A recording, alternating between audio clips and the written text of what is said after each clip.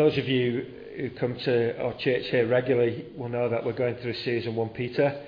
We've been through chapter 1 and we've dealt with a good chunk of chapter 2. Last time we were dealing with verse 11 and 12. I think the paragraph headings are in the wrong place, and really verse 11 and 12 is a kind of springboard, as we were saying last week, that builds on what Peter's already been saying. I'm not going to recap that, but it's a springboard into what Peter's going to say from verse 13. He's really fleshing out in the rest of the chapter and down into chapter 3 what he was saying in verses 11 and 12. Here are a group of Christian believers scattered over quite a wide area who, what Peter's trying to do is to encourage them in the face of difficulties to realise who they are because of what God has done in their hearts and lives. And he says to them there in verse 9 that they're a chosen people, a royal priesthood, a holy nation, a people who now belong to God. And he says to them then in verse 11 and 12, "Dear friends, I urge you." That's the language of a man with a shepherd's heart, isn't it? I urge you. He's not trying to boss them around. He wants to urge them and inspire them and encourage them in love to live as aliens and strangers in this world. They'd previously been aliens and strangers to God, but they've been called out of the world into God's kingdom, and now they're friends with God, but aliens and strangers in the world that they live in. And Peter says to them, don't be surprised at the sufferings that you've endured. What I want you to do is to abstain from the desires you used to have and live such good lives in this present world that even those who slander you would be ashamed on the day that God visits us. So we were looking at that last week. The question, I suppose, that arises, and I've been thinking about this, why does Peter then begin to talk about governments? The question that arises, I suppose, particularly for a suffering people, is this one. If we're a chosen people, and if we now belong to God, and if God has called us out of the world into this new kingdom of God, why don't we just go and hide somewhere in a ghetto or an enclave somewhere and live in a new community and have nothing to do with this world at all? That would be great, wouldn't it? That would be great. This world is evil anyway, and they're always giving us a hard time. So let's go and hide away somewhere and live in a ghetto, and we'll be a new Christian community. It would be like heaven on earth. That would be a legitimate question, given what Peter's been saying, wouldn't it? And in some ways we can understand that as a question. Let's just ignore the world altogether. And what a temptation. Well, Peter begins to spell out in practice what he means. And when he says you're a holy nation, he doesn't mean that he wants them to set up a new country and escape from this world. He's going to speak here first of all about civil governments. He's going to speak about slaves, which has implications for us when we think about employment. He's going to bring it right home in chapter 3 to family life and the home life.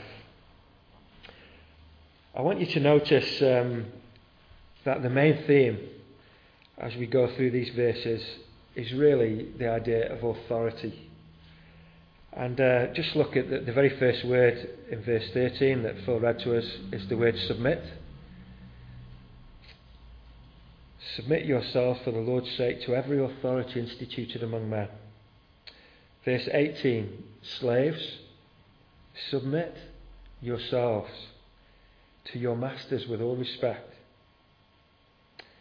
And it continues even in verse 1 of chapter 3. Wives, in the same way, be submissive to your husbands. The idea that's kind of underpinning these verses is the idea of authority.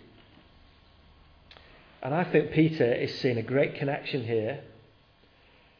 A true Christian, someone who really understands the gospel and God's word, true Christianity will always help people to have a right attitude towards authority. Christians ought to be good citizens, good employees, good employers, good husbands, good wives, good parents. True Christianity should not make people rebellious, but it should help them to have a right and a healthy attitude towards authority. And that's where Peter's going to go, and it's where we're going to dwell maybe over the next 2 or 3 Sundays as we unpick chapter 2 and into chapter 3. I must confess to feeling slightly inadequate, because I'm well aware that this is a massive subject for all sorts of reasons, but I'm excited to be addressing it. The great thing about going through the Bible in this kind of way, consecutively as we do, is that we come to passages like this and we have to work out the implications and apply them to our own hearts, don't we? We're not just picking favourite passages, but we have to work through some of these passages as well and think, what does this mean for the way I live as a Christian person in this world? So I'm really excited to be doing this, and I hope we can learn some very important lessons individually and corporately as a church. Why is this important? I want to say to you that this whole subject of authority is really important for 2 reasons. Well, for many reasons, but I want to highlight 2 only. Otherwise, we'll be here a long time. The first reason is that we live in a culture that is very significantly anti-authority. We live in a culture that is very significantly anti-authority. I don't think this is particularly a new thing, but it is a very pervading influence in our modern culture. Philosophers will tell us that we live in a postmodern world, and one of the elements of that postmodern culture is a cynicism and a distrust of anyone who is in authority. Postmodern thinkers are always trying to bring people in authority down. They call it deconstructionism. We're going to kind of unpick them and show that they're only in it for themselves. They're not really in it to do you any good. You mustn't trust them. Leaders are always in it for themselves. They're trying to control you, and you need to break free of that. That's the pervading influence in our culture. Cynicism and distrust of authority figures. Sometimes authority figures don't help with that when they behave in ways that don't engage with our trust. We've seen something of that on our political landscape recently, haven't we? But it is not a good attitude for us to be cynical and distrustful generally of those who are in authority. This is so entrenched in our culture that I think you'll look a bit weird if you talk about respecting people in authority. It's almost not cool to be respectful. It is very cool to challenge authority. You can buy t-shirts that say that. Challenge authority. That's the way to live. Don't believe everything that people say to you. Well, there's some truth in that, of course, but it's not cool to submit to authority. So this is an important subject for cultural reasons. The second thing that I want to say is that it is also, sadly, very significantly an issue in churches too. And so many Christians have no clue what this whole area of life is really about. I've never heard much teaching on the subject of authority, even in my short life. I'm only 23, as you know. But even in my short life, I haven't heard many preachers who have dealt in a significant way with this subject. But what I can say is that in my short life, I've seen so many issues that have developed and grown and festered in churches that really come down to basic immaturity in this very issue of understanding authority. Sometimes I think that there are Christians who are stuck in the baby phase that we call as parents the terrible twos. You know, they've never grown up. And their attitude is they either want their own way or no way, and the toys go out the pram. And often it comes down to not understanding basic human authority and submission issues. I don't really want to get started on this because we'll waste the whole time talking about these issues. But I think if I could change one thing about churches I've known, it would perhaps be in this area. Leaders who know how to lead without controlling people abusively, and people who know how to follow rather than throw tantrums. What a different place our churches would be if we could get this issue right. This is very important culturally, and it's very important spiritually. Okay, so here's what we're going to do. What I want to do is maybe just say a few general words on the subject of authority first. And then I want to talk a little bit, by way of introduction to this passage, about the difference between the church and the state. We're going to talk a little bit about that, and that'll lead us into thinking about what Peter says here. And we're going to look at some other passages as well. And hopefully we'll close with a good understanding of what Peter's trying to help us to understand here. So first of all, a few general words on authority. Okay? I wish we had the slides here because it would really help to have these up on the screen, but there we go. I want to say first of all that authority begins with Jesus. First of all, we need to start with him. In the Gospels, it says in Matthew that when Jesus taught the crowds, this is what it says at the end of the Sermon on the Mount. When Jesus had finished saying these things, the crowds were amazed at his teaching. Why? Because he taught as one who had authority. And Matthew adds, as a little aside, and not as their teachers of the law taught. The teachers of the law would spend hours and hours debating and mulling and relying on other sources. Jesus comes and says, I say. He had authority, and he taught as one who had authority. It wasn't just his teaching now, was it? Jesus had authority to forgive people's sins. That is serious authority, isn't it? In fact, on one occasion, there was a man brought to Jesus, and because they couldn't get in the house, they lowered him down through the roof. Very famous story.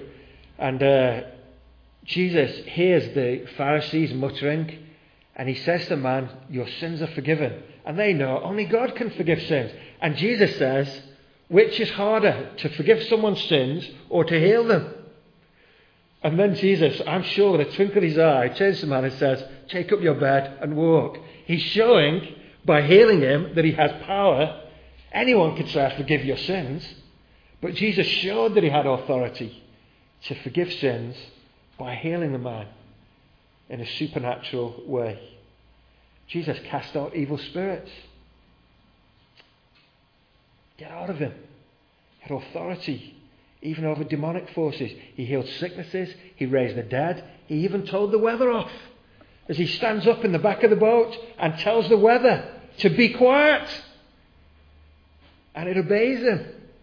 This is a man with serious authority.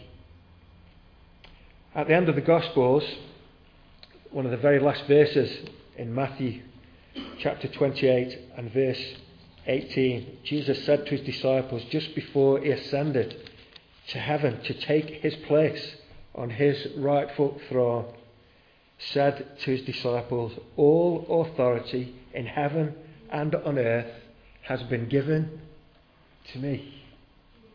Jesus Christ is the ultimate authority. He rules over everything, and he rules over everyone. Colossians chapter 2 and verse 9 says, for in Christ all the fullness of the deity lives in bodily form, and you have been given fullness in Christ, who is the head over every power and authority. There's an American writer called R.C. Sproul, or Sproul, I'll never know how you say his name, I always say R.C. Sproul.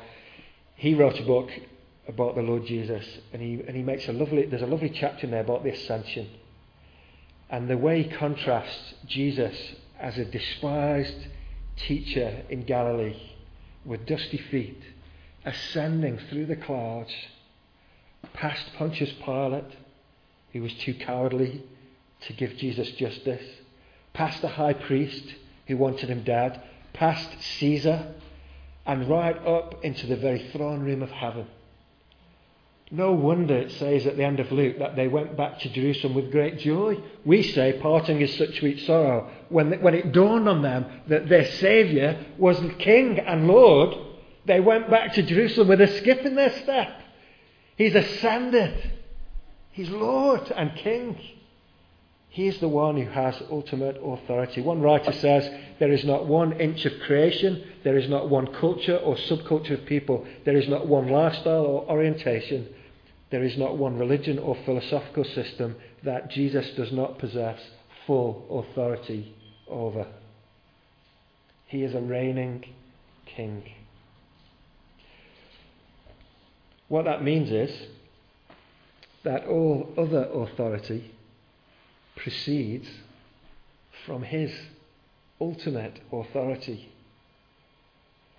Parents, kings, politicians, church leaders, counsellors, they all derive their authority from his ultimate authority.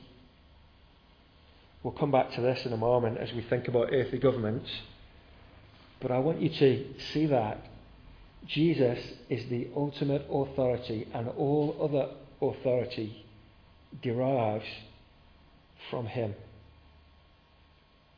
That's important, and that will help us to put authority in its rightful place, won't it? Because behind every authority, rightful legal authority, is the supreme authority of Jesus, the Lord God himself. One more, I think this is an amazing truth. I'm just going to say this in passing. It's not really our main theme. But I want you to notice this about Jesus too. That the Lord Jesus Christ models both sides of this authority question. Have you ever thought about that?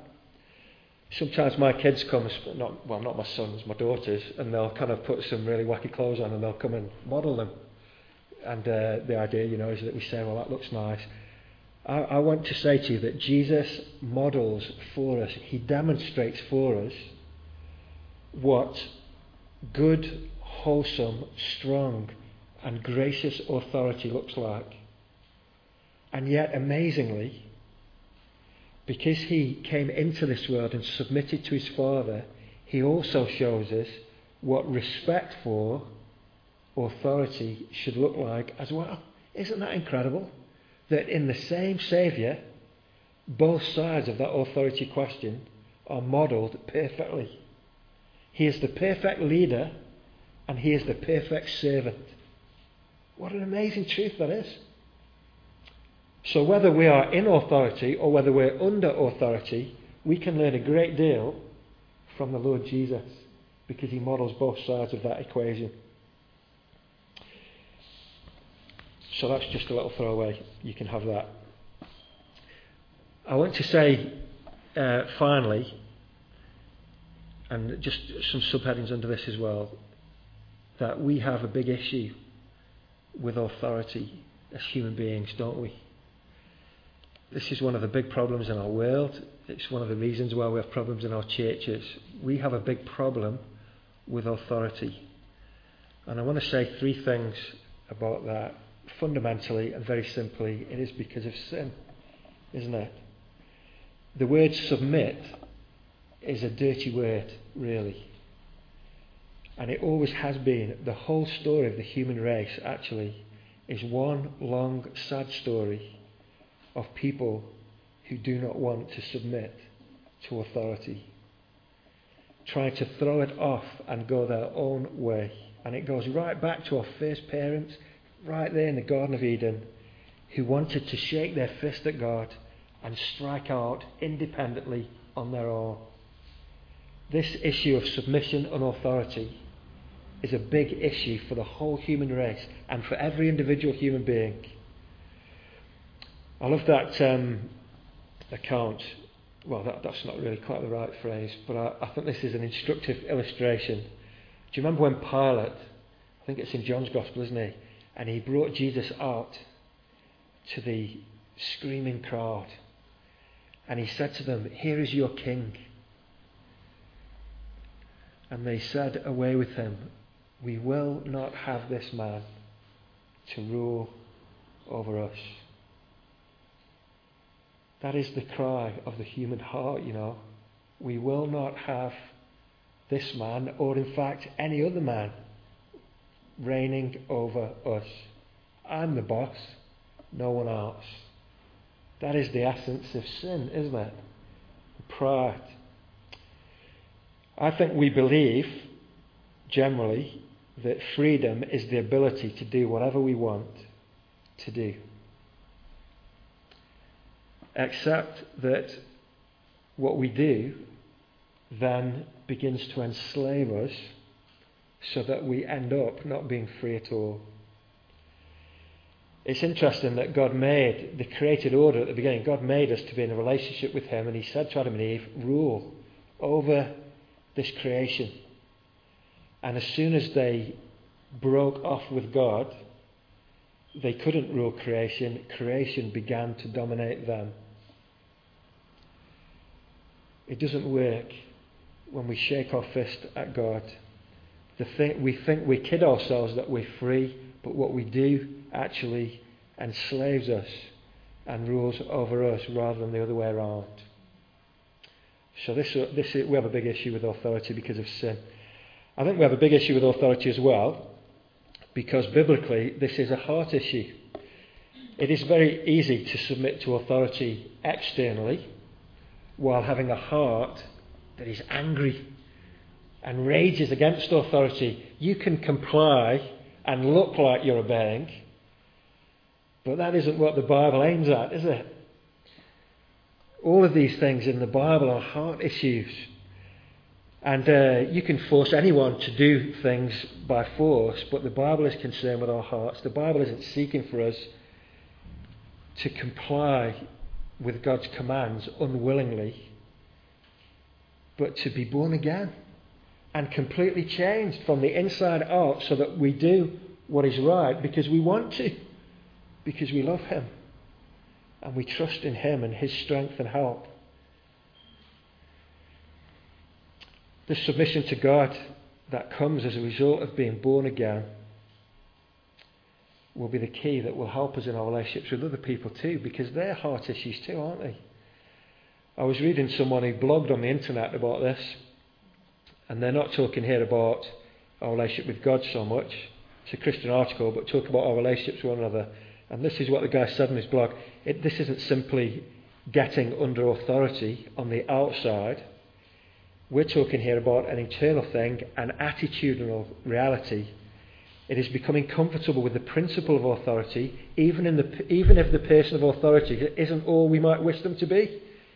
And it is the role of the one in authority to unselfishly help those under authority learn to live at peace with it. Those who comply with authority without understanding the principles tend to become bitter and angry even when they are coming under authority, and that anger is what makes it hard for everyone. This is a big issue for us because of sin and because it's a heart issue, not just an external issue. And thirdly, on a different tack, I think this is a big issue. I don't want to dwell on this, but this is a big issue for many people because we've experienced authority being abused. And I don't want to gloss over that reality. This whole area of authority can be a massive problem for some people who have been subject to abusive authority. The authority of Jesus is perfect, but that is not always our experience of authority in this broken world, is it? And it's not our main subject today. Maybe I just want to say this in passing, that the answer to abusive authority is not to abandon authority structures altogether. I don't mean by that a Christian should stay in a situation where authority is being abused. What I'm referring to is the temptation to believe that because my experience of authority has been bad, all authority is bad. Which is not the case. Because I've been treated unfairly, I'm never going to trust anyone again. This is hard for some people, isn't it? maybe for some of you. The answer to abuse of authority is not the absence of authority, but generally what we need to do is to appeal to a higher authority to put right what is wrong. And sometimes it isn't wrong to call the police and to call to a higher authority. We're not called here to be doormats and to suffer under abuse. So I want to kind of just touch on that as we pass through this subject. Let's get on to our main subject then of civil government here. Last Saturday, some of us went over to Christchurch Forward to a brilliant event. Wayne Grudem, who's a theologian, American guy, is doing a tour of the UK. Phil was saying to me he's coming to Ireland. So I wonder what I'll make of the Irish political situation when he does his sermon on politics and the gospel.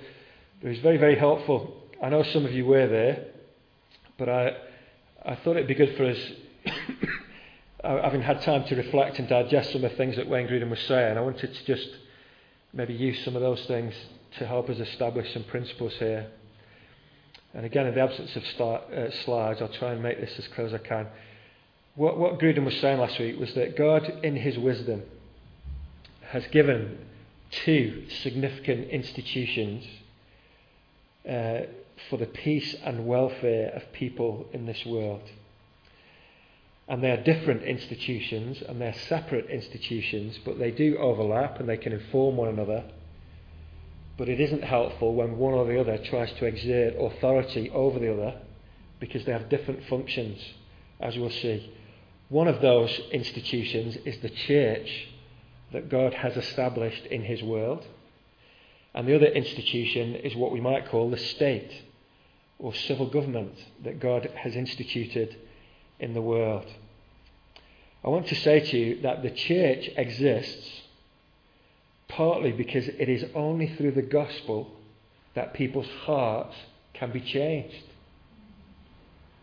And Jesus rules over both these realms, church and state, but in the church he rules in the power of the Holy Spirit and through the authority of the Bible, God's written word given to us. Jesus rules in the domain of the church through the Spirit and through his word. And we're part of that domain. And that is how people's hearts can be changed by the gospel. And they can be born again. They can be lifted from that miry pit, as we were saying, and their feet set on a rock. Great transformation through the gospel. But of course, these are matters of faith and not matters of compulsion. And not everyone in any country, not everyone believes the gospel and experiences this change of heart that is so precious to those who know it. So God has also ordained civil governments that can rule and exercise authority and maintain peace and justice and restrain evil. The church for the changing of people's hearts, and government and state for the restraining of evil and to promote peace and justice. I thought Wayne Grudem made some really helpful observations here. Keep that in mind, church and state, different institutions, both come under the lordship of Christ, but they have different functions. Grudem made these observations, I'm paraphrasing here, a little after reflecting on what he said. He said two things about the state, first of all. So this is good from a government point of view.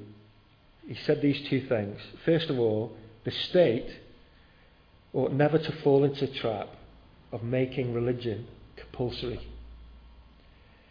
You cannot force people to believe anything, really. This is a matter of faith and conscience. Sometimes our Muslim neighbours have fallen into this very error, haven't they? The state tries to enforce religion. You can't do it. And it will end in tears.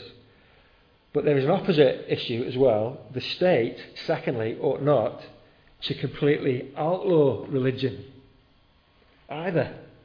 Maybe with evidence of that through communism in the last century. Communism sought to achieve that, didn't it? We want to get rid of religion altogether. And with very painful results.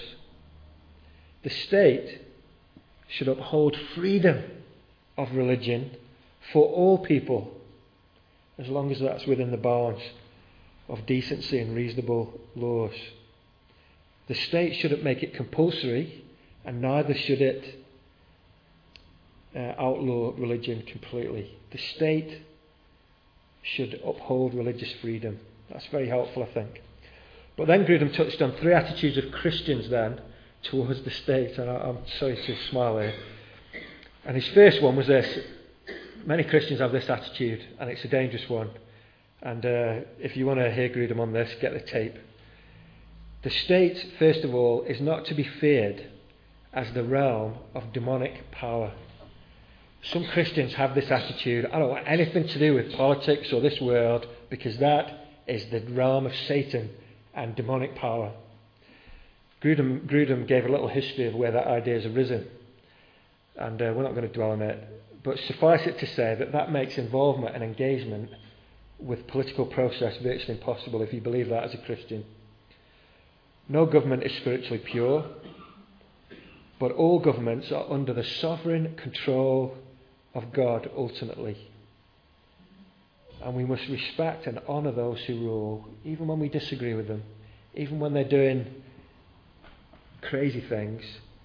We must respect the office and those who rule. So maybe you can talk to me afterwards about that. Last 2 points for Christians: this is attitude towards the state. Secondly, we mustn't rate the state too highly. That is to say, we mustn't rely on the state to do the church's work. We mustn't rely on good politics to change people's hearts, because it will never happen. Politics is necessary, but we mustn't think that it can do what it can't do. Only the gospel can change people's hearts. So we mustn't rate the state too highly, but neither must we rate the state too lowly. We mustn't think that if only we could just ignore politics altogether and see the gospel bearing fruit, that would be enough. Well, it's a nice ideal, but not everyone believes the gospel. And we need to engage, don't we, and influence policymakers and be involved in political process where we can as Christian people. Grudem used the excellent example of the Christian Institute in this past year. There's been a bill that's been going through Parliament about religious freedom, and the Christian Institute has mobilised many pastors and ministers and church members to visit the MPs, and there are many stories of MPs who said to them, "We did not know what was at stake here, and for the first time in my political career, I'm going to vote against my party because this is too important. Thank you for coming to see me." That vote was defeated in the House of Commons by 1 vote. And part of that was the engagement of Christian people with that political process for good. So it's not good to rate the state too highly, but it's also not good for Christians to rate the state as an irrelevance. So, hopefully that's helpful. The church, the state, these are important issues, and I know there's a lot in that. Let's come back then to the Bible and to this subject from a biblical point of view. I want to talk about 4 things before we close. First of all, and this is an obvious point, the basis for government is the sovereign rule of our Lord God. In other words, what I mean by that is that governments exist by God's decree and command, even bad ones and good ones. God is the sovereign king over his world. It's interesting that Daniel, in the Old Testament, you know Daniel, don't you? He lived most of his life as an exile in a foreign land, under a pagan. He actually worked in a pagan government. And this is what he says in Daniel chapter 2, verse 21. If you're taking notes, I can read it to you. You don't need to turn to it. This is what he said. He's praising God. Praise be to the name of God forever and ever. Wisdom and power are his. He changes times and seasons. He sets up kings and deposes them. He gives wisdom to the wise and knowledge to the discerning. He's in a foreign country, working in a pagan government, and he lifts up his voice and says, it is the Lord God who sets up kings and deposes them. God is in charge, ultimately. Again, God speaking in the Old Testament through the prophet Isaiah, in Isaiah chapter 40, says this, do you not know? Have you not heard? Has it not been told you from the beginning?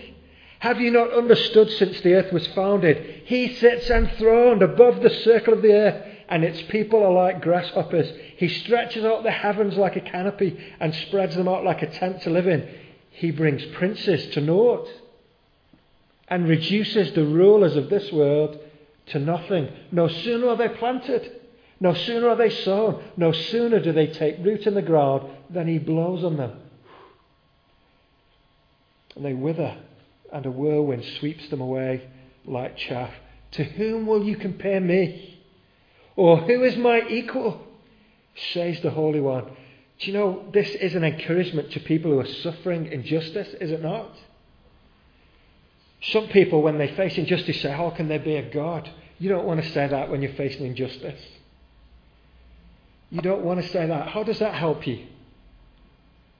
There's no answer to injustice if there is no God. When you're facing injustice, as these Christian believers were, as Daniel to a degree was, and the prophet Isaiah writes at a time when the people were about to be taken into exile, we need to know, don't we, that human governments are not ultimately in charge. They don't last forever. God is the sovereign Lord. Just turn with me to Romans chapter 13. Keep your finger in 1 Peter. And we'll go to Romans 13. And Romans chapter 13, it's on page 1140 in the Church Bibles, 1140. Romans chapter 13, we've seen something of what Peter said. And this is an amazing letter written to the church in Rome, the biggest world superpower of this very time. And Paul here, writing to Christian believers, says in chapter 13, everyone must submit himself to the governing authorities. Why? For there is no authority except that which God has established. The authorities that exist have been established by God. Consequently, he who rebels against the authority is rebelling against what God has instituted, and those who do so will bring judgment on themselves. I want to just stop there for a minute. I want you to understand that Paul is writing here in a brutal culture. It is possible at this moment, and when Peter's writing, that the Emperor Nero is the emperor. It's possible. Who was persecuting Christians, using them as candles in his garden, tying them to chariot wheels and driving them through the city until they were dead. And Paul and Peter write into that culture to Christian people, and they don't say, go and hide in the hills. What they say is, everyone must submit himself to the governing authorities. I think the implication is that must include authorities that are not particularly good, that we might not necessarily agree with. That's a very challenging word, that, isn't it, when we realise who this is written to. Christians often were persecuted by their own people group. When a Jew became a Christian, he'd be persecuted by his Jewish friends. When a Greek became a Christian, he'd be persecuted by his Greek friends. When a Roman citizen becomes a Christian, the flak will come from his Roman friends and neighbours. Peter is saying here, you were once strangers to God, but now you've been called out of this world and you are the friends of God. That means that you are no strangers in this world. So don't be surprised when trouble and opposition and difficulty comes, but be very careful that you don't rebel either. Go back into that broken, hard world and show people that your faith in God makes you a better citizen, a better employee, a better parent, a better person. That's exactly what Peter says. We'll come to it in a moment. So the basis of government, I want to say, is not democratic process, although that is important. Ultimately, it is in the hands of the Lord God. Secondly, we've touched on it already. That's the basis of government. What is the point of government? Both Paul and Peter say the same thing. The point of government, according to the Bible, is to restrain evil and to promote justice and peace in this fallen world. In Romans chapter 13 and verse 4, Paul says that the state, really, the authorities, are God's servant to do you good. But if you do wrong, be afraid, for he does not bear the sword for nothing. The state is there to promote justice, to commend those who do good, and to enforce justice for those who don't do good.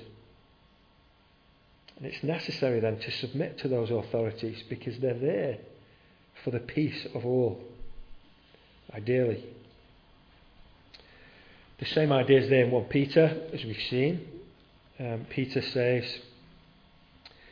in verse 14 of the passage we read, submit yourselves for the Lord's sake to every authority or to governors who are sent by him to punish those who do wrong and to commend those who do right. Paul, writing to Timothy, his young protege, first letter he wrote to Timothy, chapter 2, he commands Christians to pray for those in authority. And the reason that he gives for that is so that we might live in peace. The state is there to maintain justice and peace for all. And that is a good thing. When that happens, the gospel can flourish. And so we should pray for those in authority that they'll rule wisely and righteously, and that we would know order and peace and justice and not anarchy and chaos and injustice. It is good for governments to make good laws, to enforce justice, to protect their citizens by having good defence strategies. These are important issues of state. And never let it be said, on the basis of these passages, that Christianity is somehow anti-authority or anti-politics, because it isn't. Civil governments are not perfect, but they are ordained by God to restrain evil and promote justice, and so we should obey them and submit to them. Well, that leads us on to a third point then. What should our right attitude be to government then? And I want to just break up this phrase that Peter uses here for most of the rest of the time. Peter says here in verse 13, submit yourselves for the Lord's sake. So there's two things there. He tells us what to do, and he tells us why we do it, doesn't he? Submit for the Lord's sake. Can I take the liberty of taking the second one first, for the Lord's sake, and then we'll look at what it means to submit. Why does he say for the Lord's sake? Well, I think for two reasons. And it follows from what we've been saying all along, that we should obey civil authority, not because we're forced to, not because we're just mild-mannered people who don't like to rock the boat, but we should obey civil authorities because in doing so, we're obeying God.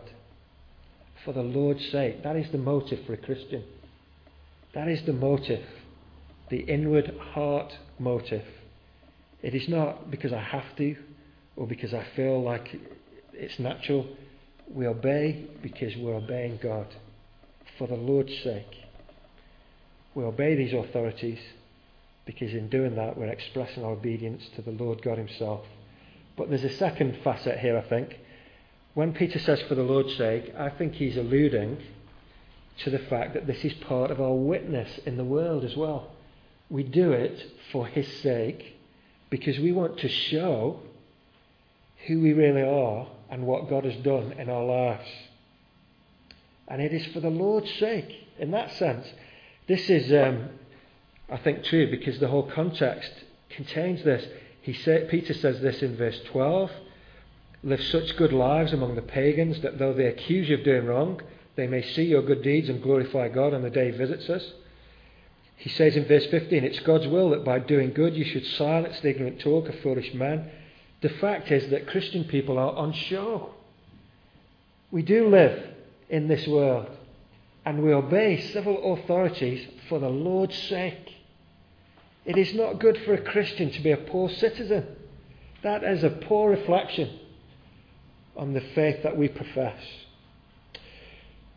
John MacArthur, who's an American writer and preacher, tells the following story. I think this is deeply challenging. I'm just going to read this to you. This is John MacArthur, what he says. I remember when a guy called Sam Erickson was in our church. And one day Sam, he was working for a law firm in Los Angeles. And he was having lunch with a group of attorneys in the city. And he was a very active Christian. And he used to invite people to come to church, to hear God's word. And he said to one attorney, I'd love you to come to my church with me. Would you come and be my guest at my church? And the man said, what church do you go to? So he told him, I go to Grace Community Church. And the man hesitated for a moment and shuffled in his seat, looked a bit shocked, and he said, I would never go to that church. And Sam said to him, what makes you say that? Have you been there? Have you had some kind of bad experience? He said, I've never been there and I never will. And Sam's by this time getting a bit distressed. Why? What on earth's wrong? How can you make that kind of a judgment when you've never even been to the church? It's very simple, he said. The most crooked attorney I know in this city goes to that church. Well, Sam must have been crestfallen, mustn't he? He went back and he told John MacArthur. John MacArthur says this, the following Sunday I got into the pulpit and told that very story. And I said, and you can imagine looking out, this is a big church by the way. He said, I don't know which one of you is that attorney, but either get your act together or quit telling people that you belong to this church because your character is making our evangelism impossible. What a thing for a pastor to have to say. Either sort your life out or leave because your character is putting people off our church and making evangelism impossible. It's poor, that, isn't it? What a challenge. What a challenge for us as Christian people. For the Lord's sake, submit. What about this word submit then? I want to say just a couple of things very quickly before we close. This word submit obviously, first of all, means compliance with the laws of the land. I think that's fairly obvious. For a Christian person, this will mean paying taxes on time and accurately. I came across one funny story. One minister, he was very busy, pressed for time, went into town, couldn't find a parking space. So he parked in a no parking zone and put a note on his windscreen. I have circled this block 10 times. I have an appointment to keep. Forgive us our trespasses. When he came back to his car, he found a ticket on the windscreen that said, I've circled this block for 10 years. If I don't give you a ticket, I'll lose my job. Lead us not into temptation. I thought that was very good. Clever traffic warden. Submission means obeying the Lord, doesn't it? It means complying with the laws of the land. It's not our place to be rebels. Secondly, I would say to you that submit also has within it something of the idea of respect. Sometimes it's very hard for us to respect leaders who are governing unwisely, but we must respect the office even if we can't respect the person. And I want to say this as well about our culture. One of the things that's common in our culture is disrespect. There are endless programs on TV that derive their popularity from slating anyone and everyone who's a public figure, lampooning them. There are comedians who've made careers out of building people up and then dragging them down. And I'm sure there's a place for satire and exposing foolish behaviour with humour. But we have to be very careful as Christian people, I think, that we don't cross the line into cynical, disrespectful speech about our civic authorities and civic leaders. That isn't really what it means to submit, is it? When we're being unkind and disrespectful. And I think, lastly, this includes being a positive influence. Peter says very intriguingly here that it is by doing good that you will silence the ignorant talk of foolish men. I think sometimes the attitude of Christians is to be against things. We take a stand against this, we take a stand against that. We're against things, and there's a place for that. That isn't what Peter says here, though. He's not talking about taking a stand against things. He is talking about being a positive influence and standing for things, isn't he? By doing good, silence the ignorant talk of foolish men. Don't just focus on not being a bad influence. Make sure, as a Christian citizen, you are working to be a good influence. And again, this is written into a bad culture. And Peter urges them to courageous, positive influence that will not settle for hiding away. Well, we're almost done. Before we finish, I want to just highlight here verse 16 and just make one comment about freedom. I think one of the temptations for these Christians, and sometimes maybe for us, is to say something like this: well, we're Christians now, we're free. We don't really need to take too much notice of the world and its ways. Peter says here, live as free men, but do not use your freedom as a cover-up for evil. Live as servants of God. I think this verse teaches us that we must never forget that we are free as Christian people, but we should always use our freedom to do what is right and not let it be an excuse for doing what is wrong. Actually, Peter implies here that true freedom actually comes from submitting to God as his servants, which is very counterintuitive, isn't it? The world thinks freedom is throwing off restraint. The Bible teaches that true freedom is found in submitting to and following Christ. Martin Luther said, a Christian is a perfectly free Lord of all, subject to none. And a Christian is a perfectly dutiful servant of all, subject to all. The key to that paradox is God, freed by God from slavery to all human institutions and sent by God freely and submissively into those institutions. Why? For his sake.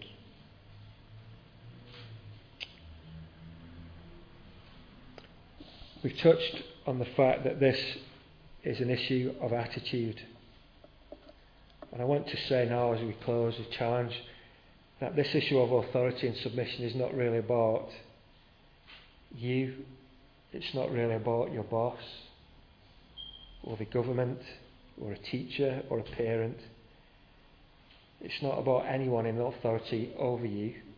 This issue really is about God, isn't it? Submission is all about God. Until we grasp that, we're going to really struggle with the idea of authority. We've already pointed it out, I think. We were saying on Wednesday, as we were taking communion and looking at the end of this chapter, that one significant flaw in human nature is the idea that we'll keep our side of the bargain when everyone else keeps theirs. I'll be a good husband when my wife is a good wife. I'll be a good church member when my pastor gets his act together. I'll be a good citizen when we have a better government. That's human nature. That's the way the world thinks. Peter here, in every one of these examples, is talking about authority that isn't perfect. And yet he says, submit. Peter isn't saying wait till everything changes and do it then, but do it now. And I think this comes down to faith. One writer asked these questions: do I really believe that God is in control of my life, even down to the tiniest details? Do I believe that God has me where he wants me to be right now?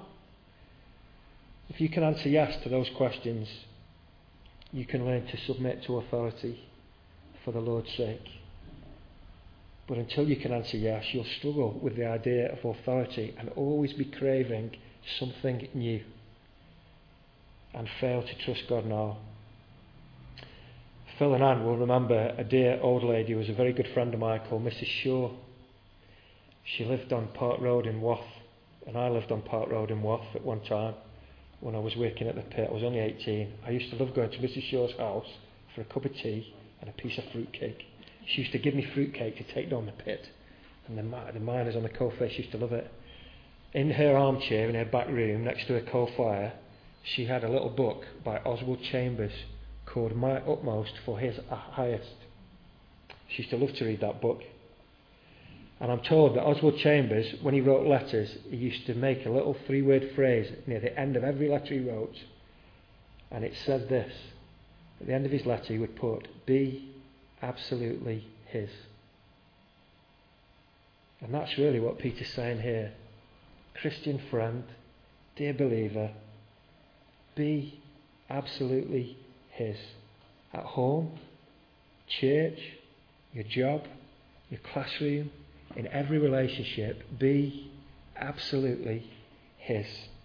Not yours, but his. In the end, submission isn't about giving in to someone else or following a set of rules. Submission is a spiritual issue between you and God himself, because behind every human authority, however imperfect, stands the Lord himself. We might well ask, is there anyone who can live like this? It's not me, for sure. It brings us back to Jesus, doesn't it? And his cross.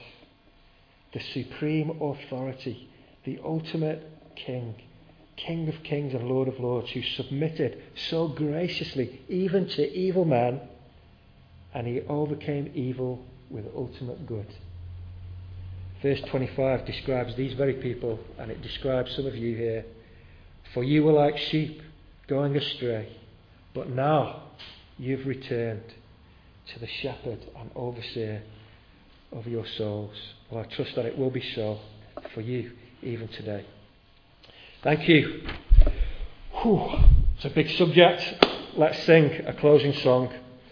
Challenge and to inspire us as we go into a new week. Oh, church, arise and put your armour on. And we're going to stand to sing. Thank you, Joan.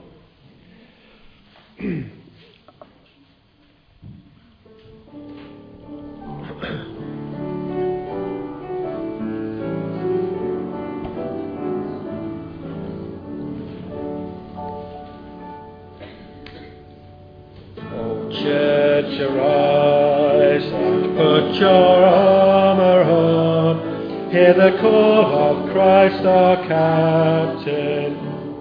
For now the weak can say that they are strong in the strength that God has given.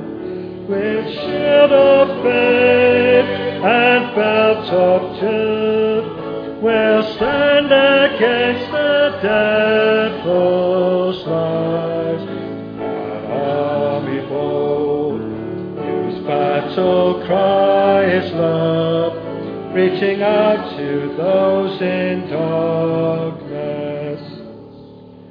Our call to war, to love the captive soul, but to rage against the capital, and with the sword that makes the wounded whole, we will fight with faith and valor.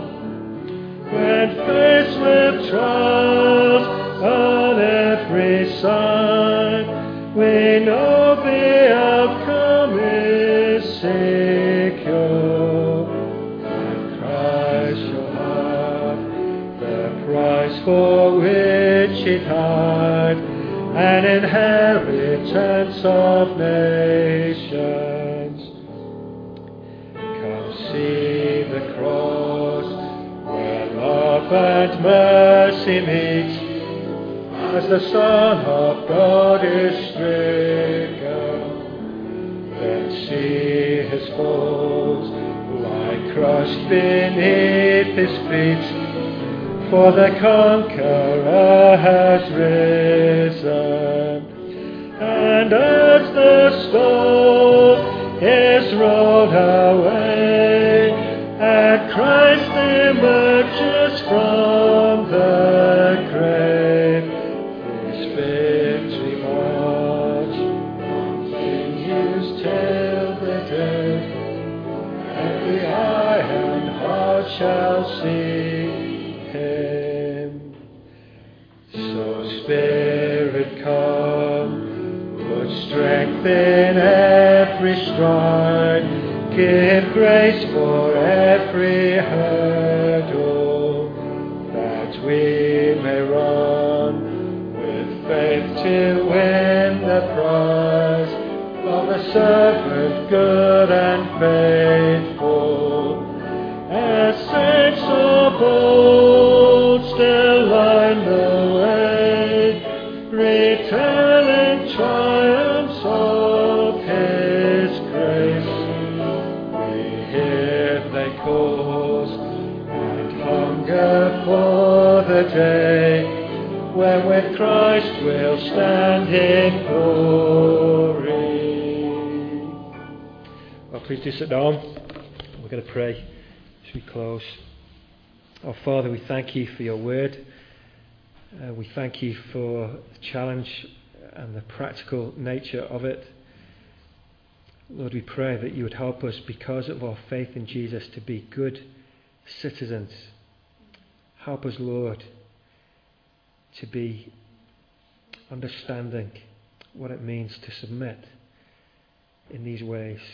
Help us for Your sake to be all that we can be in this world in which we live. We pray that others might see something of the goodness of the gospel as they see the way that we choose to live in this world. May this, Lord, have gospel power in our church, in our town, in our area.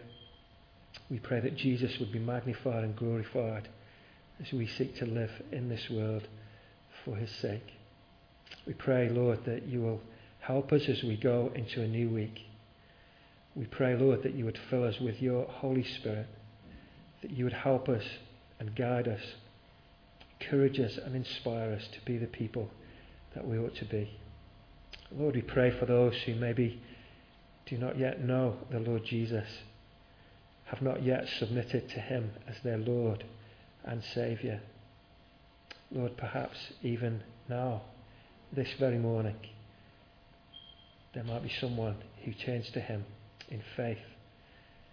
Lord, we pray that our church would be growing as You call people out of this world into Your kingdom. We pray that You would help us to be diligent as we live for You in this world. We ask all these things in the precious, powerful name of Jesus, the ultimate authority. Amen.